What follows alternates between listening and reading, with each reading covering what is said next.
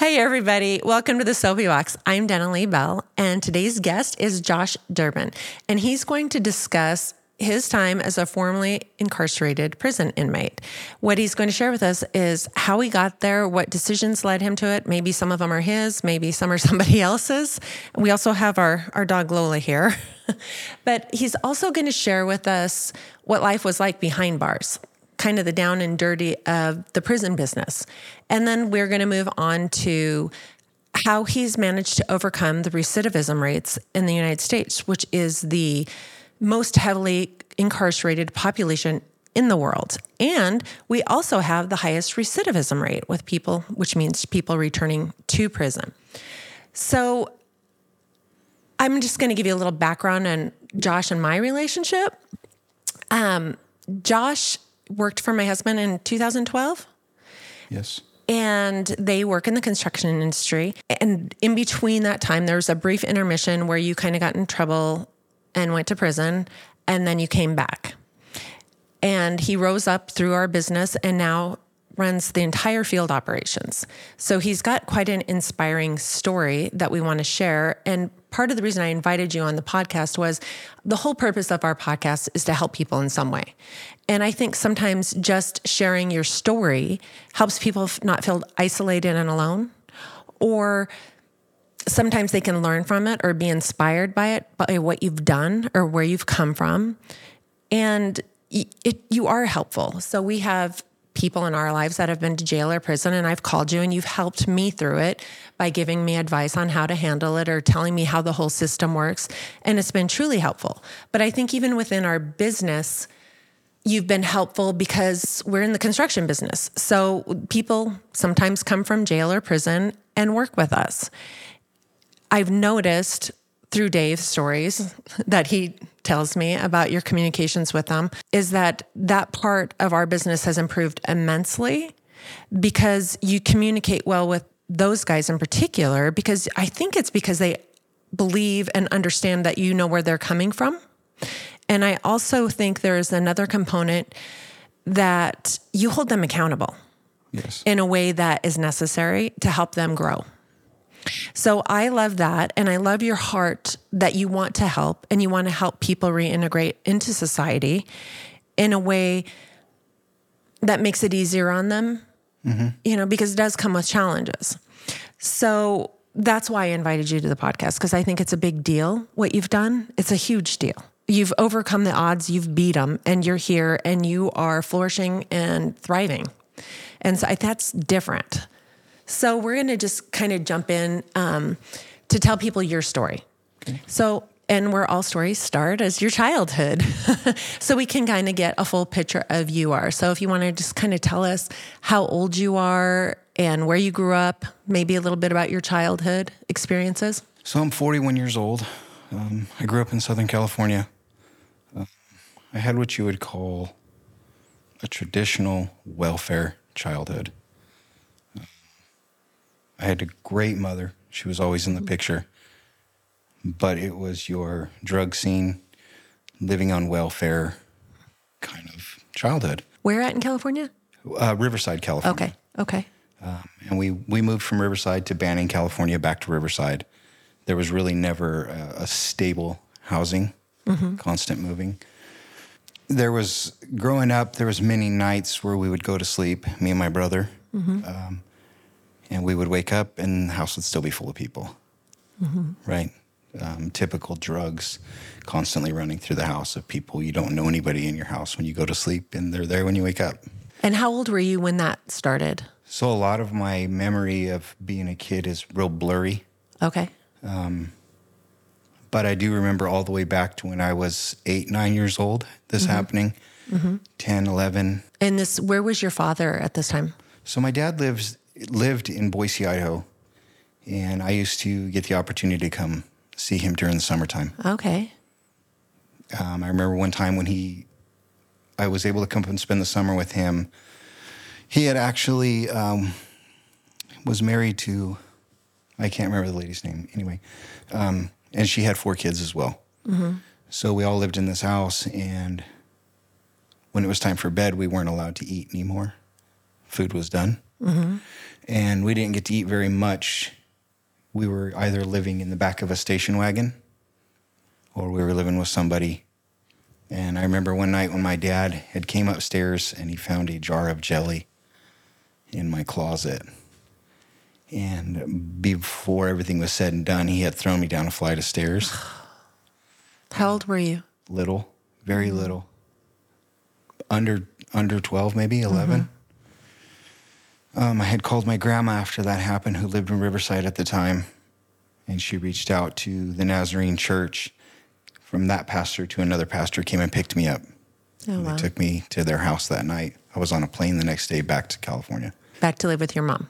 Back to live with my mom. Okay. And that was the last time I seen my dad until I was 18, 19. Oh, okay. Childhood was not very good. It's not what you would call a stable environment for sure. There was a point in time in my life where I believe that my mom did her best. She really did. She tried. She let her addiction get the best of her. And she accepted the fact that she had lost. And she took me and dropped me off with my grandma.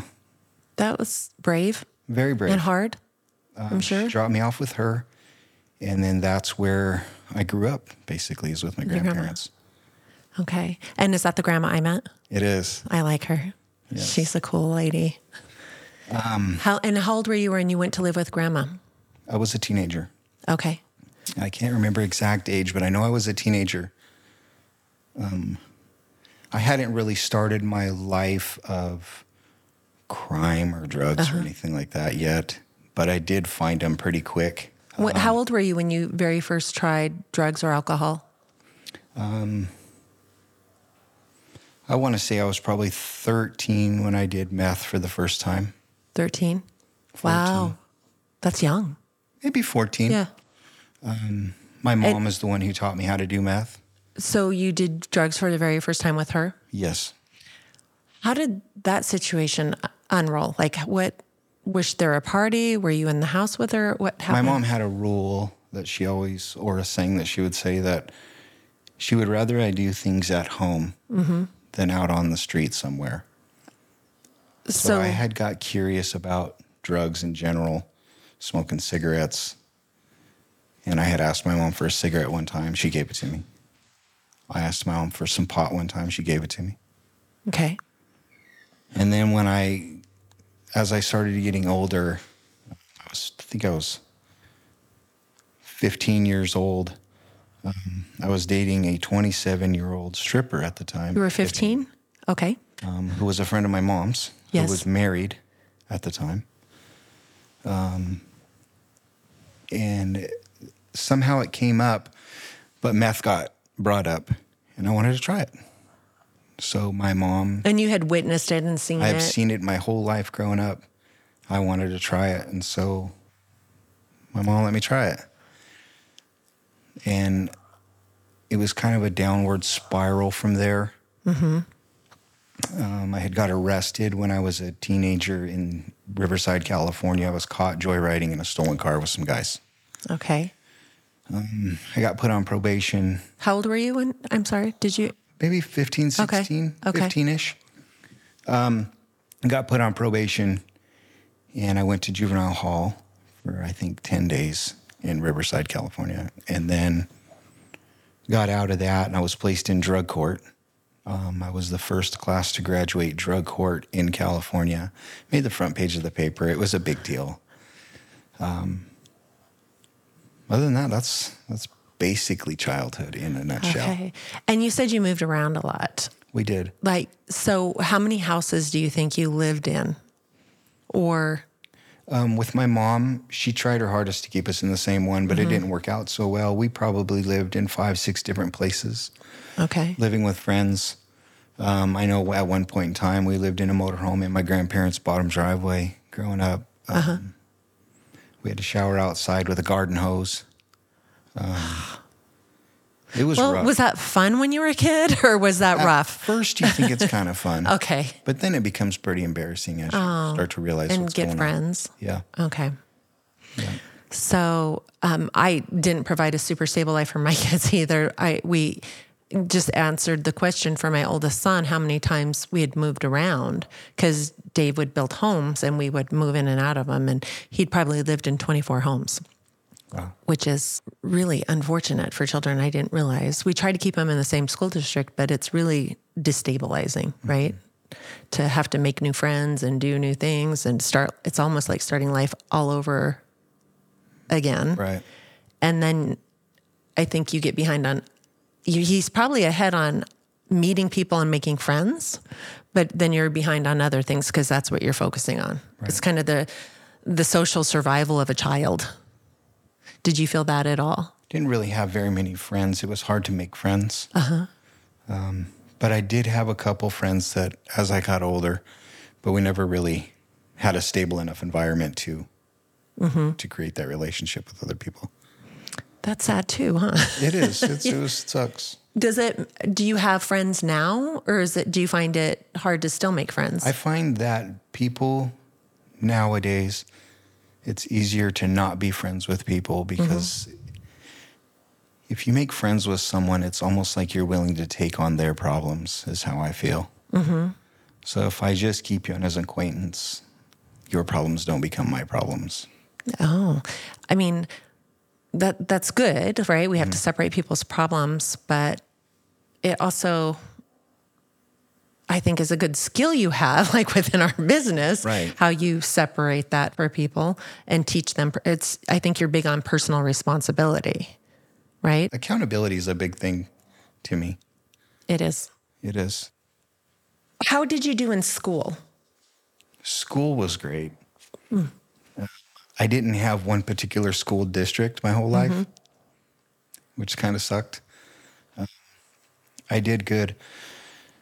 I was going to drop out of high school when I was 17 years old. Just didn't want to do it. I was working for my grandpa at the time, and I got the opportunity to go to a continuation school in Southern California, and I was able to complete 2 years of high school in 1 year, and I was able to actually graduate and get my diploma. Good. So schooling was good. Did you play sports? Were you involved in? I played baseball for about 16 years. Oh, wow. Yeah, that was my life growing up. Was that your thing? It was. You were good? I was really good at it. I enjoyed it. I knew I was good at it. That's kind of good. cocky. But that's good though that you had something like that, I think. So I guess that leads us to, we can kind of see, right, a trajectory of where this might have led into drug and alcohol use, right? Or what did you use? Drug-wise. Drug or an alcohol? I wasn't much of an alcoholic. Okay. I enjoyed having a beer now and then. Even to this day, I enjoy maybe a glass of wine. That's about it. Not much of an alcohol fan. Drug-wise, I've used almost every drug there is other than heroin and crack cocaine. What was your favorite? Methamphetamine. Okay. What do you think you liked about it? I liked the rush that it gave you. It was coming down off the rush that was the hardest part. But it was worth it to have the rush. It was. It's hard to say this, but the high that you get from methamphetamine is the best feeling you could ever get in life. Really? Can you remember it? Yes. Oh, you can? Yes. I can remember it as it was like yesterday. And how many years have you been clean? I've been clean since 2018. Okay, so do you still ever have the desire? No, I do no longer have the desire to use drugs. Okay. There's never a craving or an urge, There's never not. a thought? I'm at the point now in life where I can turn things off. That might sound weird, but I could wake up tomorrow and say, I'm going to go do drugs today. Or I could wake up tomorrow and say, I'm not going to do drugs today. The cravings will be there if you want them to be there. If you're looking for something to cover that part of your life up, then you'll reach for it. You got arrested in high school, right? And then when was did you go to prison once or twice? I've been to prison 3 times. Oh, 3 times. Okay. What was the first time for? So in 2002, I got arrested for grand theft and burglary. Okay. I was living in McCall at the time. Okay. I had went out and I had just moved to Idaho. I moved into a trailer in Cascade, Idaho. I had no furniture. I had nothing. I just had the clothes that I came with. I met a few guys. We roommated together. We had nothing. We started doing meth. And I'm sorry, how old were you at this time? Probably 19. Okay. About 19. Okay. I think 20. And everyone did meth in this group? Yes. Okay. We all kind of grouped together. One meth user, you can usually find the other ones. Okay. And we came up with this idea that people have cabins in McCall. So we went and decided to break into the cabin. Oh. And I took their furniture, I took their silverware, and I moved their stuff out and I moved it into my house. So I had things. Oh, so okay, because you had nothing. I had nothing. And so for some reason I thought that was okay. So I had got arrested for burglary and grand theft. So how did you get caught? So a few days later, after we came up with this grand idea to steal the furniture, I drove by a job site where somebody was framing, and I pulled in there and I stole some tools that were just sitting there. I took the tools down and I pawned them. And then it was maybe 3 days later that the cops came looking for the guy that pawned the tools. Oh. So there was already a police report made for the furniture, and it all just kind of...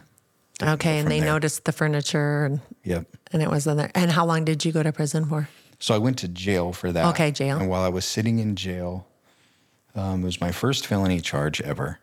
The first offer I got was 3 + 7 for a total of 10 years. At 19? Yes. So the judge gave me the opportunity for a rider program. So I took it. Okay. What's that? A rider program is usually a 180-day program that's held on a different prison yard up north. Okay. At that time. And the judge still holds jurisdiction over you. After 180 days, he brings you back in front of him. And depending on how you did in that program, they can grant you probation or they can impose your sentence. So it's a program in a prison system? Okay, that you have to go through some kind of rehabilitation? Kind of. Okay. And it's 180 days of classes and everything along those lines. I did the program, felt like I did pretty good. I came back, went in front of him. He gave me an additional 365 days in county jail. So I did the county jail. I was released from there a year later. So I have a question about the program. What did you learn anything from the classes? Did it help you in life, or was it just something you were getting through to get through what the judge had required of you? I got absolutely nothing out of the program. Okay. Was that because there was nothing good being offered, or was that because you weren't The programs that the prison system offers are good if you're willing to accept it. So it's anything, what you put into it, right? I didn't believe I had a problem. Oh, okay. Right? I was young. I was dumb. So Well, you I were just 19. did what I had to do to get out of jail. Okay. So you probably spent a total of 365 days plus the 180. Yes. That's a long time for a young man. Yes, it is. That changes you. It does. And then you came out, and then what caused the next charge? Or were there any other scares or charges in between? There was. I ended up moving from McCall to Boise, to Meridian, and somehow found myself right back into the meth scene. Why do you think? I think going back to the meth scene was a comfort zone because I had underlying problems that I didn't want to deal with. So you blanket those, right? You choose to do drugs. And the people and the social environment was familiar. Correct. Okay. So. And comfortable. Yeah. You know, if you do drugs and you hang out with those kind of people, you're comfortable because that's your scene. It's sad, but it's true. I was on probation out of Valley County. Moved to Boise. Wasn't supposed to move. I did anyway. Because you're a young man and you're going to do what you want to. There's a knock at the door, open the door, and there's a bunch of cops there looking for me. When they came inside, there was a bunch of meth that was found. There were some pills that were found, and I was arrested for possession of methamphetamine. Okay. How and what was the consequences of those actions? Went to court and ended up getting a 3+4 sentence for a total of 7, plus the 3+7 out of Valley County, and I had my sentence imposed. I was sent 3 plus 7, so you're meaning like 10 years. It's a total of 10 years, but when Okay. you say 3+7, it's 3 fixed with 7 indeterminate. Okay. You're going for a minimum of 3, Okay. maximum of 10. Okay. And how long did you actually spend there? I went in for 3.5 years. 3.5 years. Okay. That's, oh my goodness. So how old are you by this time? I'm in my mid-20s at this time. You're mid-20s, and now we're up to 3.5, 4, almost 5, 6 years. Combined, yes. So most of your adulthood at this point is spent I spent more incarcerated. of my adult life incarcerated than not. Okay. And so you get out, and then where are you in life? What's going on? I get released from prison, and my girlfriend that I had before I went in, we had kids together. Oh, I didn't know that. Yes. Oh, yeah, I do. I guess I know Josiah. Yes. So I don't know him. I know of him. I move out to Star, and I'm living out there. She's seeing another guy. I found out that while I was incarcerated, she was seeing somebody else. Oh, okay. So one night I came up with this idea that I was going to go down to the Torch because I knew her sister worked there. Okay. And the Torch is? A strip club. Okay. That's what I thought. I just wasn't sure. So I went down to the strip club, found her sister, and took her sister home. Uh-oh. So I just don't think this story is going to end well. it's not. I wasn't really too familiar with pills at the time because they really weren't my thing. Okay. But the sister really loved pills. Okay. So she introduced that into my life. So what kind of pills? Anywhere from Oxycontin to hydrocodone to Okay. Xanax, you know, Okay. those kinds. So I'm living with her now. Yeah, because aren't those kind of the opposite of meth? They're kind of downers, and meth's kind of an upper? Yes. And people, do they tend to be one or the other, like an upper or downer person? They Is that a usually thing? are, unless you really enjoy not being in your element. Okay. Then you'll take whatever to make you not be in reality. Correct. Okay. So I'm living with the sister. I end up marrying the sister. Oh, wow. Did you guys ever do Thanksgiving together all as a family? So the whole marriage was all out of spite. Everything was. So my goal was to completely ruin the family. So I did. Because where would you learn throughout your whole adulthood coping skills? Right. Right? They're not teaching those in prison, are they? No. I'm with the sister at the time, addicted to pills. We had got into an argument one night, and she had threatened to call the cops on me. And I grabbed her phone, and I broke the phone. So the next door neighbor called the cops. They showed up, and I got arrested for destruction of a telecommunication device. What? Yes. They arrest people for that? Yes. Oh my gosh, I've broken many phones. So being that I was charged with a misdemeanor and I was on felony parole, that violates my parole. I have to say, this is a weird charge. Did you think this was a weird charge? I thought it was. I didn't think it was real. Okay, I just need to make sure I understand this. How did they find out? Did she call the cops? Our next door neighbor called the cops. You broke the phone, Yes. and this was enough for them? Apparently, if you're in a domestic dispute and one person is trying to call the police, Okay. and you break the phone, Okay. you're preventing them. I see. You're preventing them from getting help. Yes. Okay, that makes a little more sense. So being on parole, charged with misdemeanor, it automatically violates my parole. So I get sent back to prison. No. Yes. I go to court. So is this number 3? This was just a quick stint. Okay. I go to court, but they ship me back out to the prison. Parole is violated. I go to court. The charge is dismissed. Oh. But at this point, my parole's already been violated. So now there's an entire process that you have to go through before you even get back in front of the parole board for them to see that the charge has been dismissed before you can be released again. How long does that take? It's a year. Wow. That's a long time. So you sit out at the prison for a year for a charge that was dismissed. Wow. Yeah. Wow. And did you feel at this point that your growth was stunted from being in there, or that your learning or your life? I don't think that my life really had a meaning during all of that. Only thing I worried about was women and money and drugs, of course. Wow. So then let's go to the next Okay. stint. So I get out. My life is great.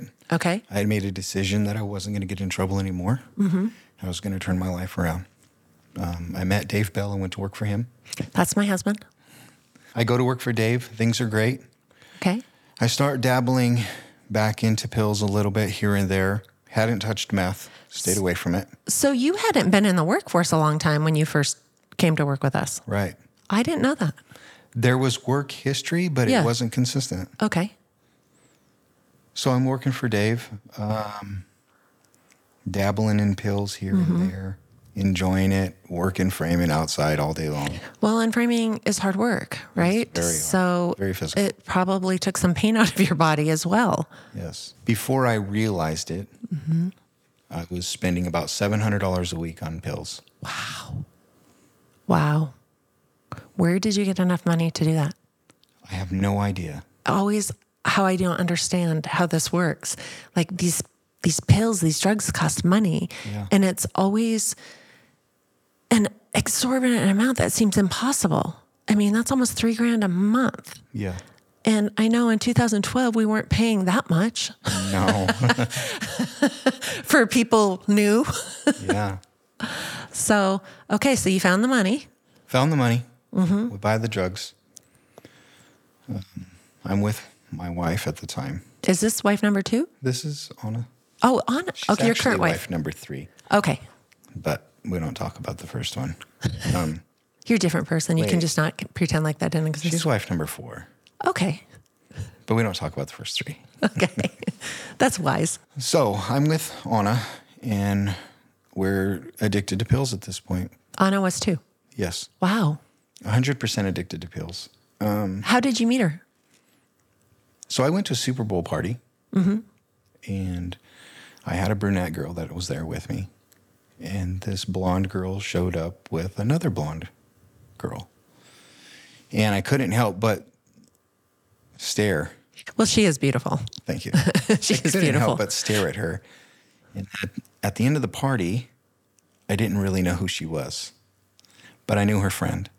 So I actually stalked her on Facebook and found her and struck a conversation with her. That was all she wrote? And she invited me to come down to her house in Jerome where she lived. So I went and spent the weekend with her. A friend of mine at the time, his name was Josh. He told me on our way down there, he says, "Do not fall in love." I said, "I'm not. I'm just going down for the weekend."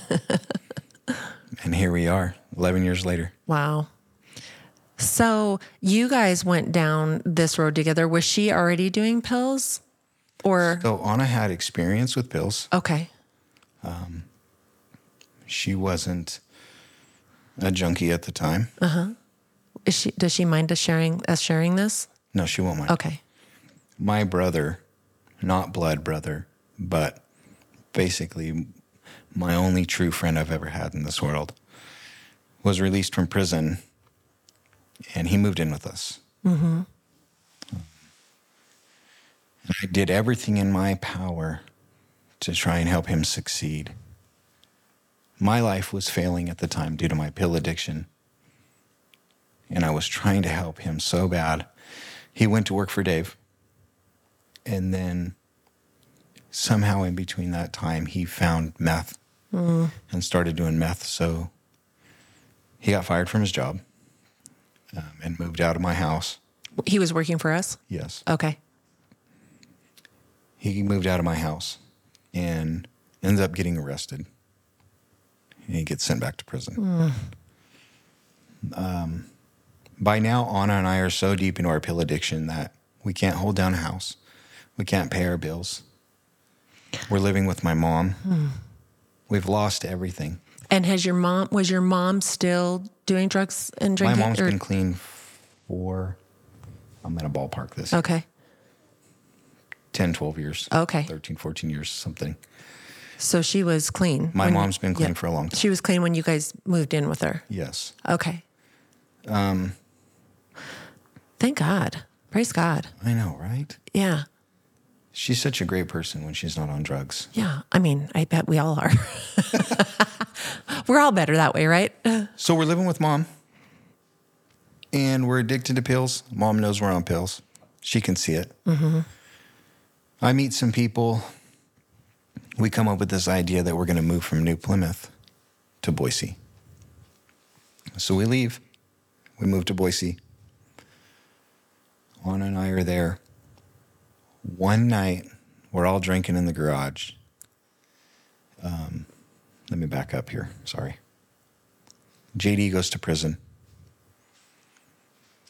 I get a phone call about 3 or 4 months later that JD died. The phone rings. I answer the phone.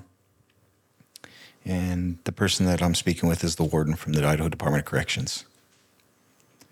And he said, I'm calling to let you know that you're listed as JD's emergency contact. And I'm calling to let you know that he died. How'd he die? I immediately hung up the phone because I thought it was a joke. Oh. They called back and they said, this is not a joke. He's dead. Something happened to me. I don't know what it was. I lost all feeling, emotion, everything in my body for anyone or anything. And I went down a dark road. How old were you at this point? I was in my 30s. Mm-hmm. I was in my 30s. We're sitting at a house in Boise, and a couple of the guys had this idea that we were going to do some coke. I had never done coke. It wasn't my thing. But I was like, sure, let's give it a shot. Well, they couldn't get any. Nobody could find any coke. The guy This clearly wasn't the 80s. Exactly. So the guy that I'm buying my pills from lives in Ontario, Oregon. I knew if he sold pills, he sold meth. Where you get one, you get the other. And nobody could get coke. So I came up with the idea, why don't we just get some meth? It's just as good. So everybody's on board with it. So I leave. Anna's asleep at the time. She has no idea what's going on. I drive out to Oregon. I pick up some meth. I bring it back. Me and all the guys did a couple lines of meth. And something happened that night that I decided I want to do meth for the rest of my life. And I end up going down to a finance company, buying a motorcycle in somebody else's name with their driver's license, getting a loan with this loan officer. I drive off with a motorcycle. How did you get access to all that? Did you? So I used JD's driver's license. Oh, okay. Because I had it because it was his belongings that I got from the prison. Okay. And I went and sat down. We looked similar. Okay. Sat down, filled out the application. Probably felt like a victimless crime because he wasn't there. Exactly. I believed in my mind buying that motorcycle was a part of JD in my life. And I know that sounds really foolish, but it's the truth. I mean, I don't think anyone's making great decisions when they're Right. in that situation, right? So I buy the motorcycle. Months go by. Anna and I are now full-blown into meth. Wow. because of that one night. Anna's at the point now where she doesn't trust anybody around her, doesn't trust me. I don't trust her. I don't trust anybody around. We end up moving to Payette, leaving Boise, moving to Payette. I left the motorcycle behind at a buddy's house. I'm in Payette. I'm living in this trailer. Got my kids there. They're not in school. Anna's there with me. And my whole life was all about meth. It wasn't providing for my kids. It wasn't getting food. It wasn't working. It wasn't caring about my wife. It was drugs. And where were your kids at this time? They were living with us. Just on their kind of on their own. Yep. Okay. And how old were they? I don't know. Okay. I can't remember. Okay. Do they remember that? Yes. Okay. The kids remember it. They never talk about it. This was the year that we had all the snow. Okay. That big... Snowmageddon? Yep. I'm outside shoveling snow. I had been up for about 3 or 4 days at this time. Shoveling snow. And these two detectives come walking up to me. And they said, Josh. I said, yeah. They said, do you know anything about a blue motorcycle? I said, no, nothing. What were you feeling inside? Run. Yeah. I should run. So they wanted to go inside. I wouldn't let them inside the house. I said, you can talk to me out here in the middle of the snowstorm. We'll make this super uncomfortable for you. I knew if they went inside, Yeah. they would find the drugs. To find something. Right. So I kept them outside. They were investigating me for the motorcycle forgery. I was being investigated for forgery. Okay. For the loan. They couldn't find the motorcycle. They had no eyewitness that I was the person in there. They knew that I did it. They just couldn't prove it. So, Or they would have had a warrant, right? Exactly. Okay. Did you know this when they're talking to you? I do. Okay. Because you're savvy now to the system. Of course. This is just from my years of Law and Order watching. One of the detectives that showed up wasn't actually a detective for the police department. He was a detective for the Idaho Department of Corrections. Okay. Oh. So inside the Department of Corrections, they have an investigation unit. Okay. And they investigate gang activity and drug use and everything that's involved in the prison system. But you weren't in the prison system. Exactly. But if you're part of that life while you're incarcerated, it follows you out here. Wow. Okay. So if you're involved in drugs and gangs in prison, when you're released, the investigation unit from the Department of Corrections will watch you out here as well. Is that because are you still on parole at this time or probation or what's I've been on parole since I was 19 years old. Oh, wow. You still have not been off? Never. Okay. Okay. I've never legally had a beer. Wow. At 41 years old. Wow. That's interesting. Exactly. It's kind of sad, but it's true. The Department of Corrections investigator at this point realizes who I am, knew who I was. I was trying to deny who I was at this time to them. They pat me down. Who did you say you were? They asked if I was Josh, and I said no. Okay. Oh. So I'm trying my hardest, knowing that I have multiple felonies in the house. That could possibly be a life sentence at this point. And are Anna and the kids in the house at this point too? Yes, they are. Okay, so is that going through your mind as well? Right. And I thought in the back of my head, if I keep them outside long enough, she's going to come looking for me. She's going to see me out front talking to some detectives. Maybe she could clean the house a little bit and hide some stuff. Now, were the kids, could they see this stuff happening? No, I never did anything in front of my kids. Do you think they knew? Yes. Okay. So the cops finally realize who I am. They find out that I'm on parole still. So now they can go in my house as much as they want. Mm-hmm. So we go inside, and they're looking for my wife. They know that she's there because they asked him who was in the house, and I told them who was in the house. They find her, and she has a bag of meth in her bra. So now we're both arrested immediately. Oh. How did they find the bag of meth in her bra? They patted her. Well, they asked her. They said, do you have anything on you that you shouldn't? And she pulled it out. Okay. They start looking through the house, and they find multiple baggies and scales and paraphernalia that would indicate drug use. Yes. So now we're both arrested. Okay. Oh, how sad. So you're arrested again. Again. And you are 30s? I'm in my late 30s. Okay. I got arrested for possession with intent to deliver, manufacturing methamphetamine. These are big charges in Idaho. Possession with intent to deliver, manufacturing methamphetamine.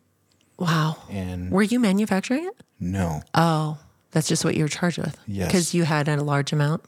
So the Payette Sheriff's Department pulled me outside. They said, you're going to jail. I said, I know. They said, we're going to go search the house.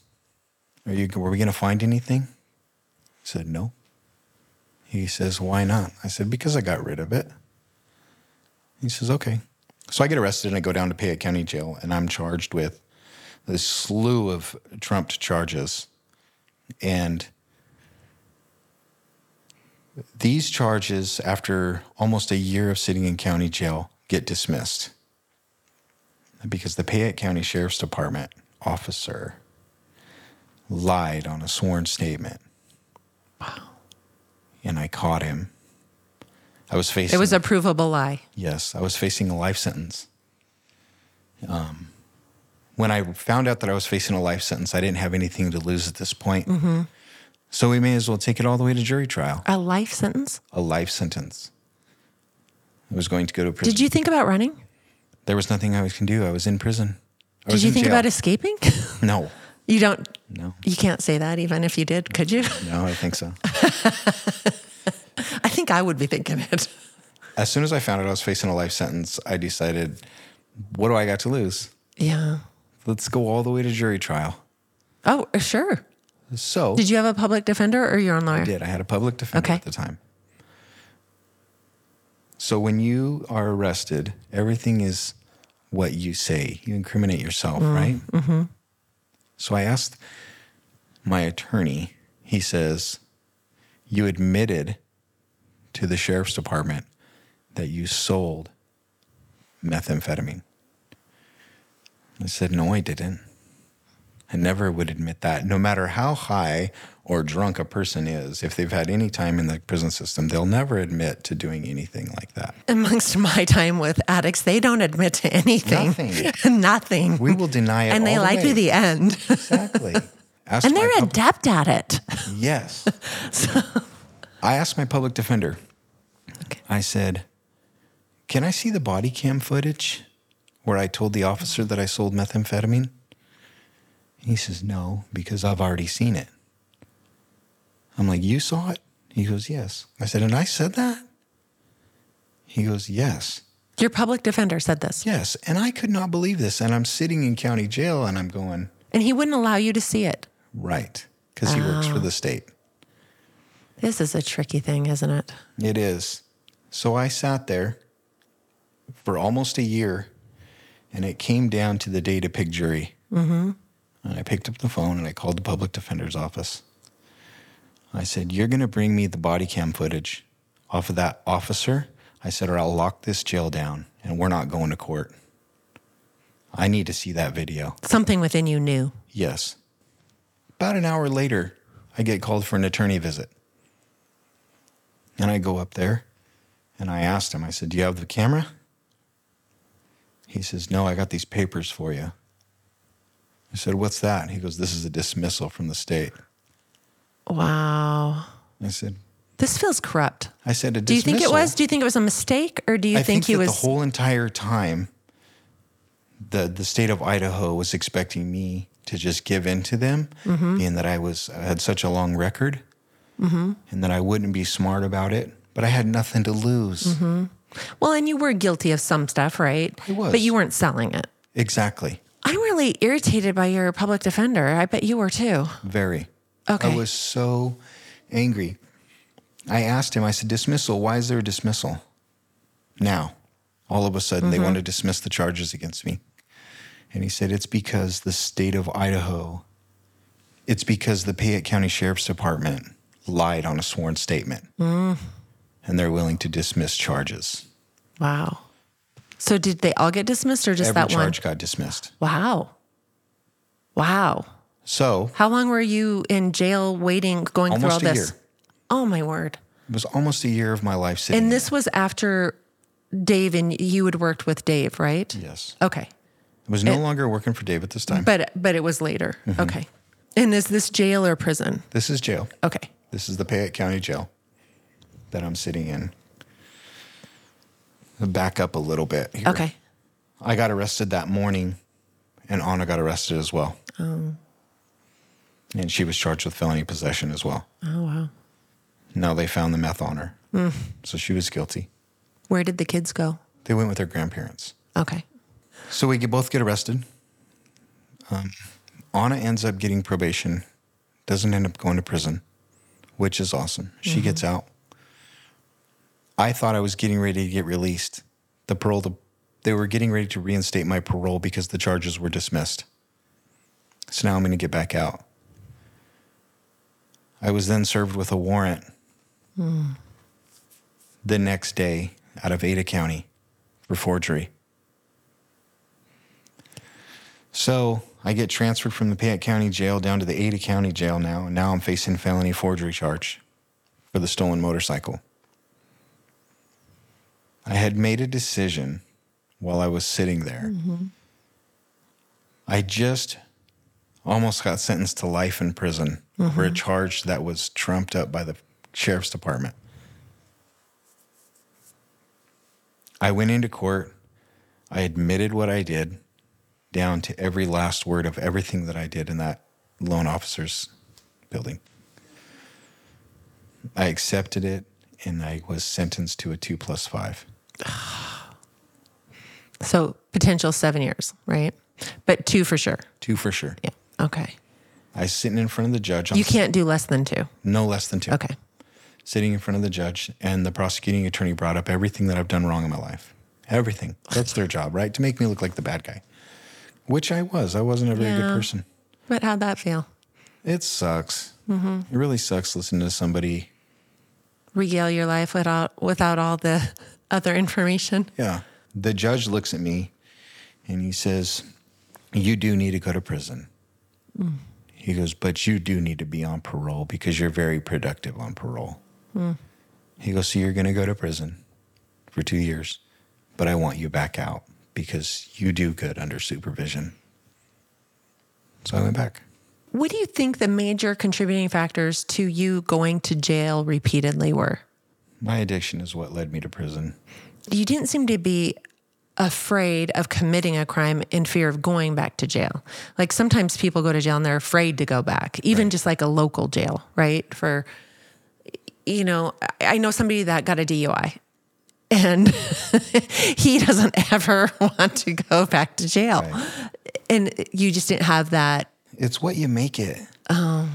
It really is. Was it almost like we were talking about how when you got out, you went back to your friends and family or not even your family, but your friends and that drug scene, and it was just comfortable for you? Was jail somewhat comfortable for you? It gets comfortable after a while. You get into a routine where every single day you have your day planned out before it even starts. There was addiction. And what do you think was the reason that led to your addiction? A lot of people aren't going to agree with me on this. Well, it's your life. They don't have to. A lot of people will say that your drug addiction and the way you turn out in life is based off of your childhood and your parents. I think that's a load of crap.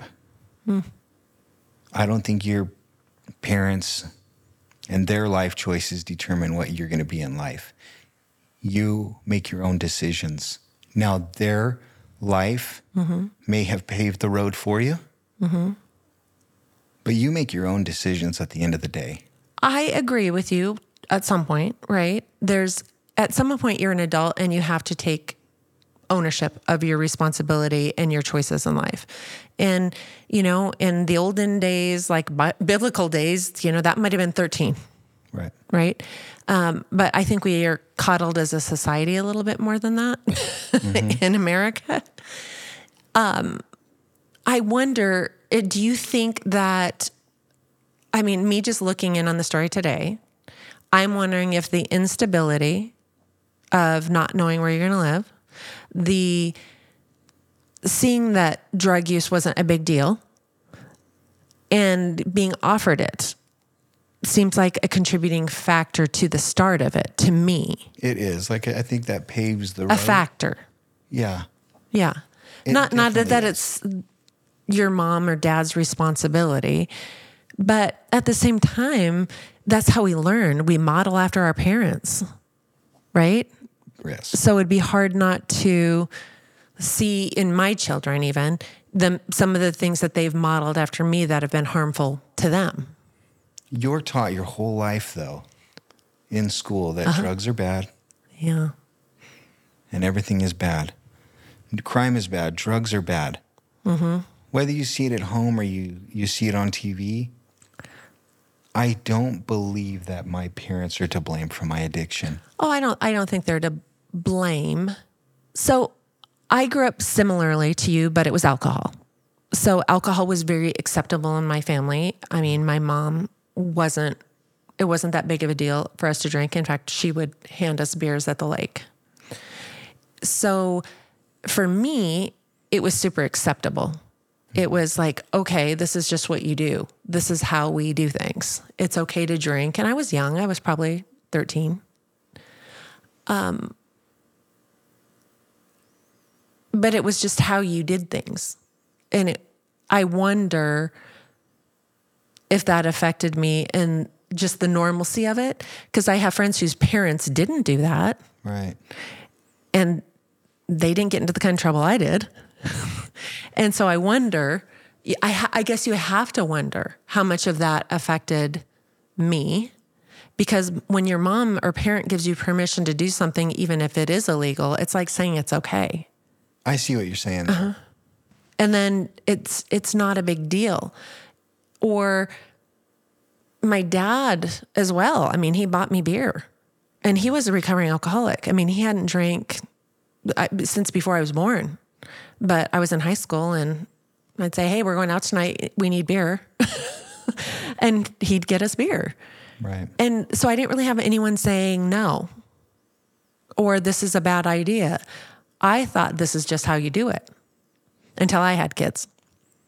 Then I was... You guys never did the thing where you stood out in front of the grocery store and asked people to buy your beer? Oh, we did that. We even went further. We asked because we didn't have money either. So we'd ask everyone if we could borrow $1 from them that we probably won't be paying back, but do you have $1? And we get enough dollars. And then we'd ask the, local buyer. Oh, yeah. Homeless guy behind the store. Yep. But yeah, and then he would buy us the alcohol for the evening as well. Do you feel any responsibility for what you've taught your kids during this? Yes. Like about doing these things in front of them? 100%. So why would you think that your parents don't have any responsibility? I'm not saying they don't have responsibility. I'm saying their drug addiction and drug habits that I've witnessed paved the road for me. They helped me learn the drug scene. Right. So I believe that me doing drugs is not their fault. I would say eventually, but would you have done them without their permission? Yes. Would you have done it? I don't think I would have done it. Would you have done it if you hadn't been exposed to it by your parents? I don't know. Probably not. Maybe you're right. Well, I'm not saying this to blame our parents. It's more of because I've drank in front of my kids. I've done things in front of my kids that I'm not proud of. I've had other issues in my life, right? I had some codependent behavior that I taught them that was really highly inappropriate. And they've had to unlearn a lot from me because they modeled, right, what I'd learned. And setting boundaries is something I just recently learned that, we did a whole podcast on that Tyler has had to learn. So I'm not saying this to beat up on your parents or my parents. My parents are completely forgiven, and I understand that they were hurt and broken, and that's the place they came from. And they honestly didn't know better. Like, they did the best. You know what I hate? I hate that saying they did the best they could, because they didn't, right? And did I do the best I could? No. I could have walked with God sooner. I could have understood what it was to be a parent. I could have learned what love was earlier. I could have done a bunch different. So did I do my best? No. Did my mom? I mean, does anyone? Nobody really. I also have this opinion, like, wherever we are is all we can give and do. And if somebody, like one of our parents, wasn't loved appropriately or had trauma happen to them and they didn't know how to deal with it properly, it comes out in weird ways. It does for me. It did for my mom. It did for my dad. And so, my dad had PTSD. He was in the war. He had a tough time, and his dad died really young. There was a whole bunch of trauma there. And I feel safe talking about them because he died a year ago. and I can't really hurt him by saying this. And it is his story. So I'm trying to be cognizant that we don't share other people's stories, but our own.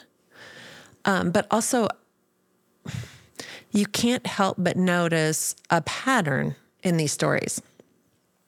So there is a huge issue of men in prison who don't have fathers available to them. Correct. And that's it's like a huge percentage. And I just can't believe that isn't part of what got you there. And this is just my opinion. This is not your, yeah. A lot of people look for somebody to put the blame on. Yes. Instead of themselves. I think you're right in all areas of life. I think what I get concerned about when people dismiss where the problem started is then they don't completely fix it. Do you know what I mean? They don't break that chain. Not that either one of my parents, it's none of their fault who I am today, because at some point I'm an adult and I have to make decisions and I get the choice. I get to learn and grow, or I get to use a victim card. And I don't think that's ever good. But I think if we don't recognize where the problem started, it opens us up to a vulnerability down the road. Meaning, oh my goodness, I have this person in my life who has experienced a huge amount of trauma when she was a child.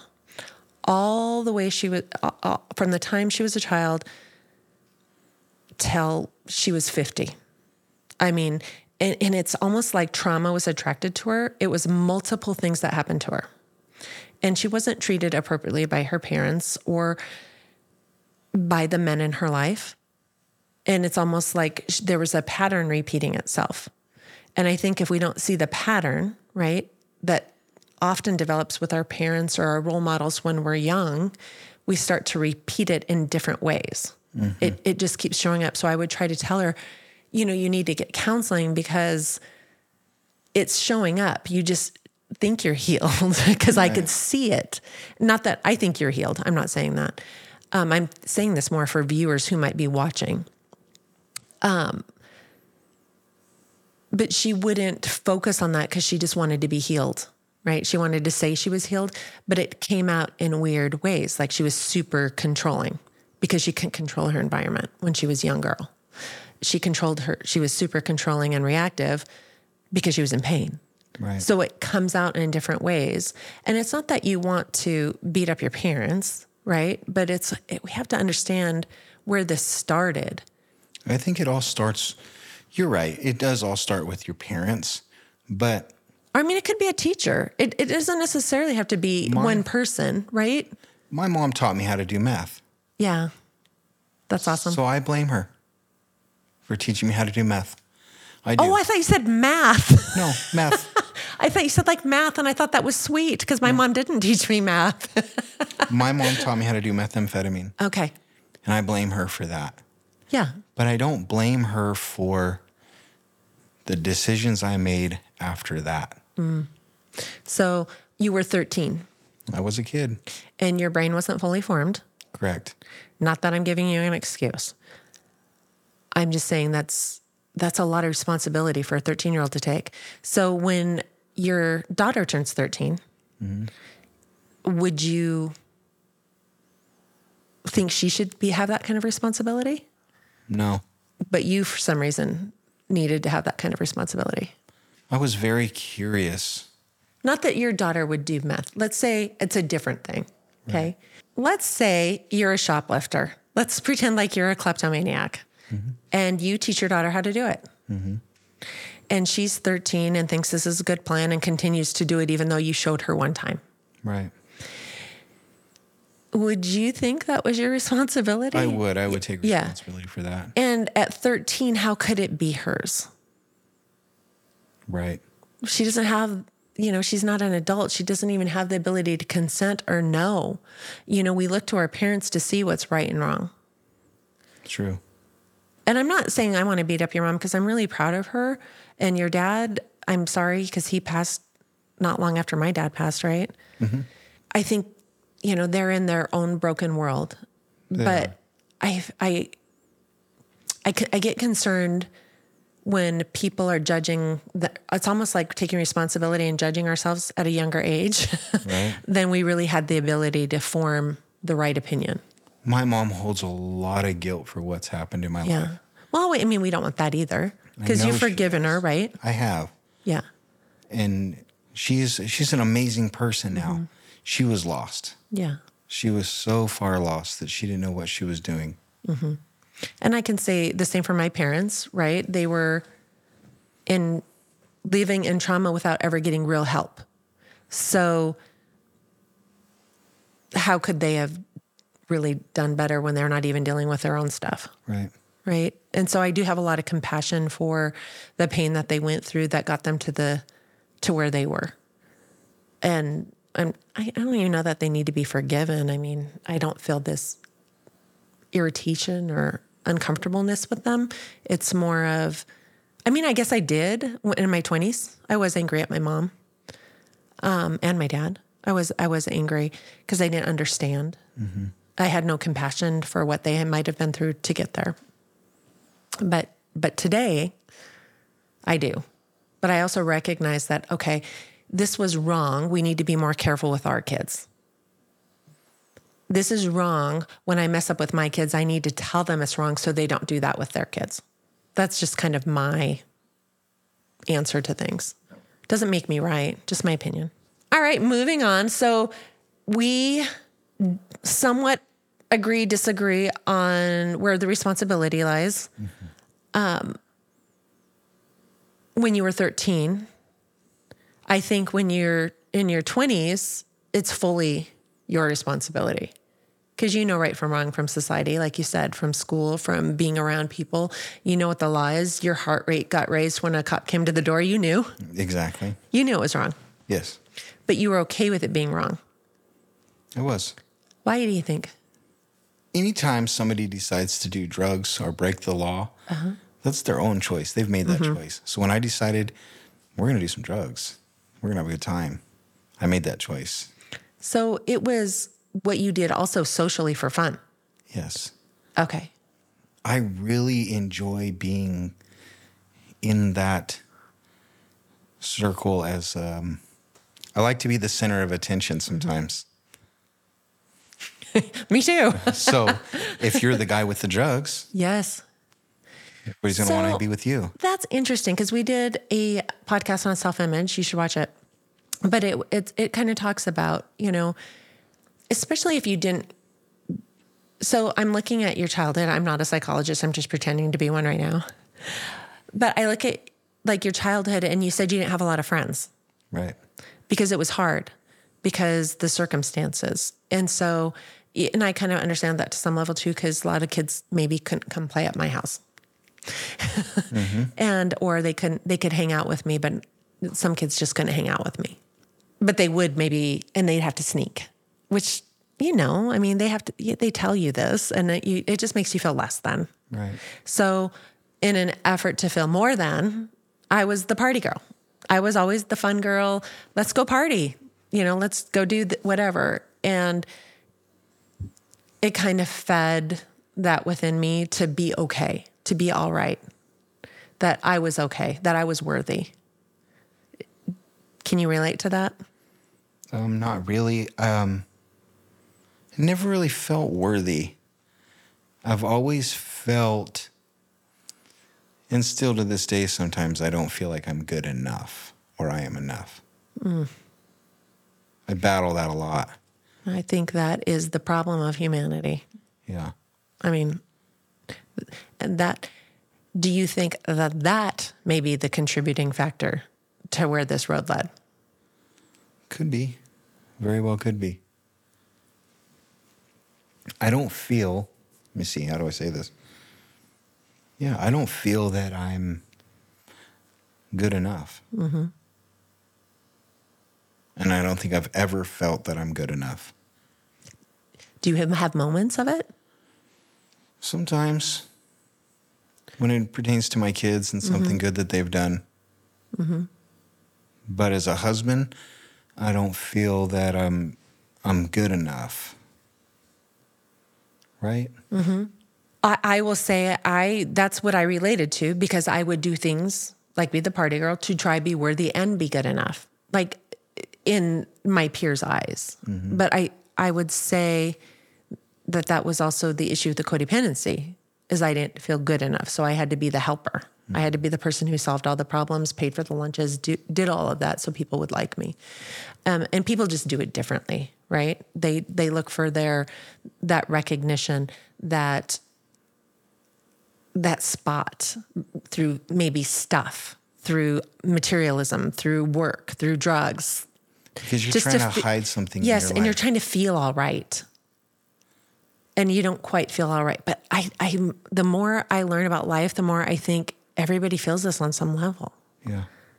And we're all kind of walking around like we're the only ones feeling it. Until I met God. And I think that began my journey with him, was, okay, what is love? And he took me on this journey teaching me what love was. And I asked God, how do you see me? And I start seeing myself through his eyes, and I start to feel like enough. But is it like that all the time now? No. But it's the only time I felt enough. Right. Only time is through God's eyes. Never through man's eyes, because I never could be enough in this world. It's how the design works, right? Exactly. And the world doesn't want you to think you're enough, right? Or we wouldn't have Instagram with people selling a life that isn't real.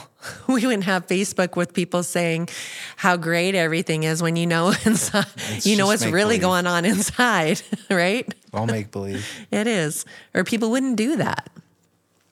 All right. So Josh, thank you so much for sharing those things that led up, of course, to where you are. I have to say, we talked about it when we took a break here a minute ago, like it is just inconceivable to me that you have lived this life, knowing you.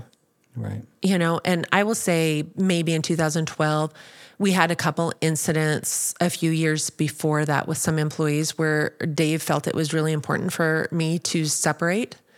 Like I wasn't allowed to be around the employees anymore. Okay. We had somebody break into our house, and we had another employee make threats, and it was a safety issue. Right. So I think you're the first employee that has been in our home. You're the first since then. Yeah. Since years ago. So we completely trust you. That's awesome. And feel good about you. And you're more than just an employee. Obviously, you're a friend and a business partner, right? So we're grateful to have you in our lives. And it truly is inconceivable that you live this life. When you say these things, I cannot really grasp how that person is the person I know. I think if you were to remove the tattoos off my body, and you met me just on the street, you would have no idea. So even if I saw your tattoos, just because I'm not really adept in this world to knowing what's happening, I wouldn't mean to me in this day and age that you've been in prison. Right. But other people can recognize that? If you've been to prison and you've seen prison tattoos, Okay. it's real easy to spot the other prison tattoos. Okay, so when you say that, is it a coloring or is it a specific design? It's the lightness of the black work. It's the single line work is real common in the prison. Oh, because they don't have all the tools. Exactly. Okay. So you would like those removed? If I could remove from my knuckles to my elbow, I would love that. Oh, it'd be so much pain. I know, but I would be willing to go through the pain to have it gone. Why would that be important to you? Because I don't want to be judged anymore based on my appearance. When I go places with my family or my wife, and for instance, we went to Silverwood a few months back for my daughter's birthday. And we went to the water park. I came out of there with my shirt off, and I felt embarrassed. With the political tattoos on me and the dumb racial propaganda. It's embarrassing. I'm sorry. Yeah. Like, I'm sorry you feel that way. Like, I truly, I don't see them that way, but I don't know. Right. So I'm assuming when somebody does know, they've probably been in your shoes. Yeah. And probably don't have a lot of room to judge.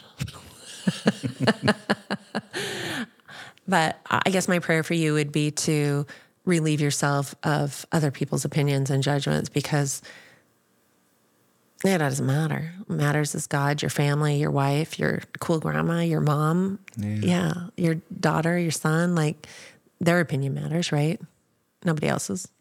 We live our life based on what people think about us. We don't have to. I know we don't have to. It's a choice. But people will go broke trying to oppress people they don't know. Yeah, they will. It's a sad thing. I think we used to do that.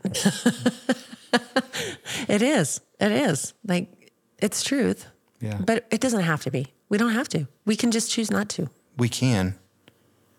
It's a hard choice, especially when, and we were talking about actually beautiful women the other day, and how, like, a man who, this is a psychology thing. This isn't me. This is another psychologist was talking about this.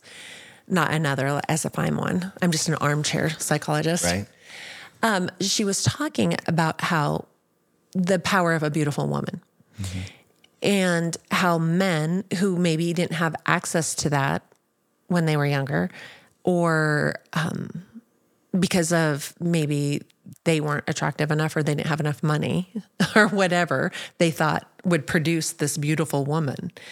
And so they do these things to produce a relationship with this beautiful woman, things that they wouldn't normally do, like spend more money, do these crazy things that they wouldn't even ever do, just to have this ego filled of this beautiful woman. It's kind of like what you're talking about, the money. I'm just comparing it to a different item. Every guy wants Because it's a beautiful woman. Well, it's also an item to him, right? This isn't a relationship. This is, I want this on my arm and I'm going to pay for it. Yep. And it's a very shallow way of looking at the world, but it's also very dangerous, because you can also see the danger of the beautiful woman who is with you for money, perhaps, because then you're replaceable. Right. And I think that's the same thing with money, right? For sure.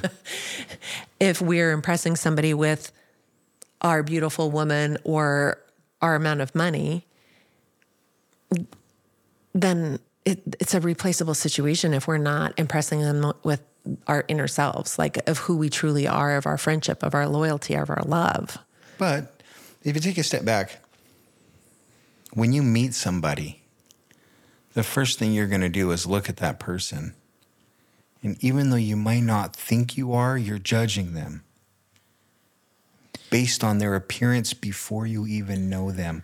I think we do a quick scan, right? So if I show up to your house and you don't know me, just based off the prison tattoos, you're gonna create this image of me in your mind before you even know me. Well, I don't think I knew your story when I first met you or saw you. I didn't have any of those thoughts. Really? I didn't. I didn't, because I didn't know. Like, I don't know things like that. You know what I mean? I'm not adverse to like what a prison tattoo is versus a regular tattoo. And tattoos have become so acceptable in society. My kid has them and we begged him not to get them. And you know, that's what they do. Right. It's what they do. It's My son already has one. yeah. So it's just normalized now. So, I mean, you couldn't have been through this in a better time in history. I mean, if this was 20, 30 years ago, you would stick out, right? Yeah. You don't really stick out anymore. That's good, because I don't want to. You don't. But also, even if you did, I'd want you to rock that with confidence. Like, this is who I am. I was here and now this is who I am. And you should be proud of who you are, because you've come a long way. You've beat this. You've beat the system. You've flown. You've flown. Beat the system every day. Yeah. Every day. Well, there's a system in your head you got to fight too, right? Yep. And you're just on the last leg. You're there, you're flying, you're thriving. And really, I'm proud of you, knowing who you are. I think you've done a great job with your life and your family and building that. I think thank you. It's commendable, even if you hadn't been where you've been. Right. You know? It's a battle every single day. That's awesome that you're fighting it. Some people give up. Right.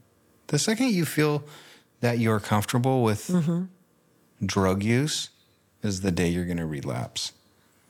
You have to wake up every single day and tell yourself, I'm not going to get high today. You know, they say that with every issue. I was just hearing a pastor talk about this with adultery. He thought he was adultery proof because he was a pastor. Mm-hmm. And he goes, got complacent with it. And then he got involved in porn and it became an addiction and it moved into his family. Yeah. I mean, I think it's in every area. If you're complacent that it can't happen, not that we want to constantly be on guard, but we don't want to be so arrogant to think we can't be affected by life. Exactly.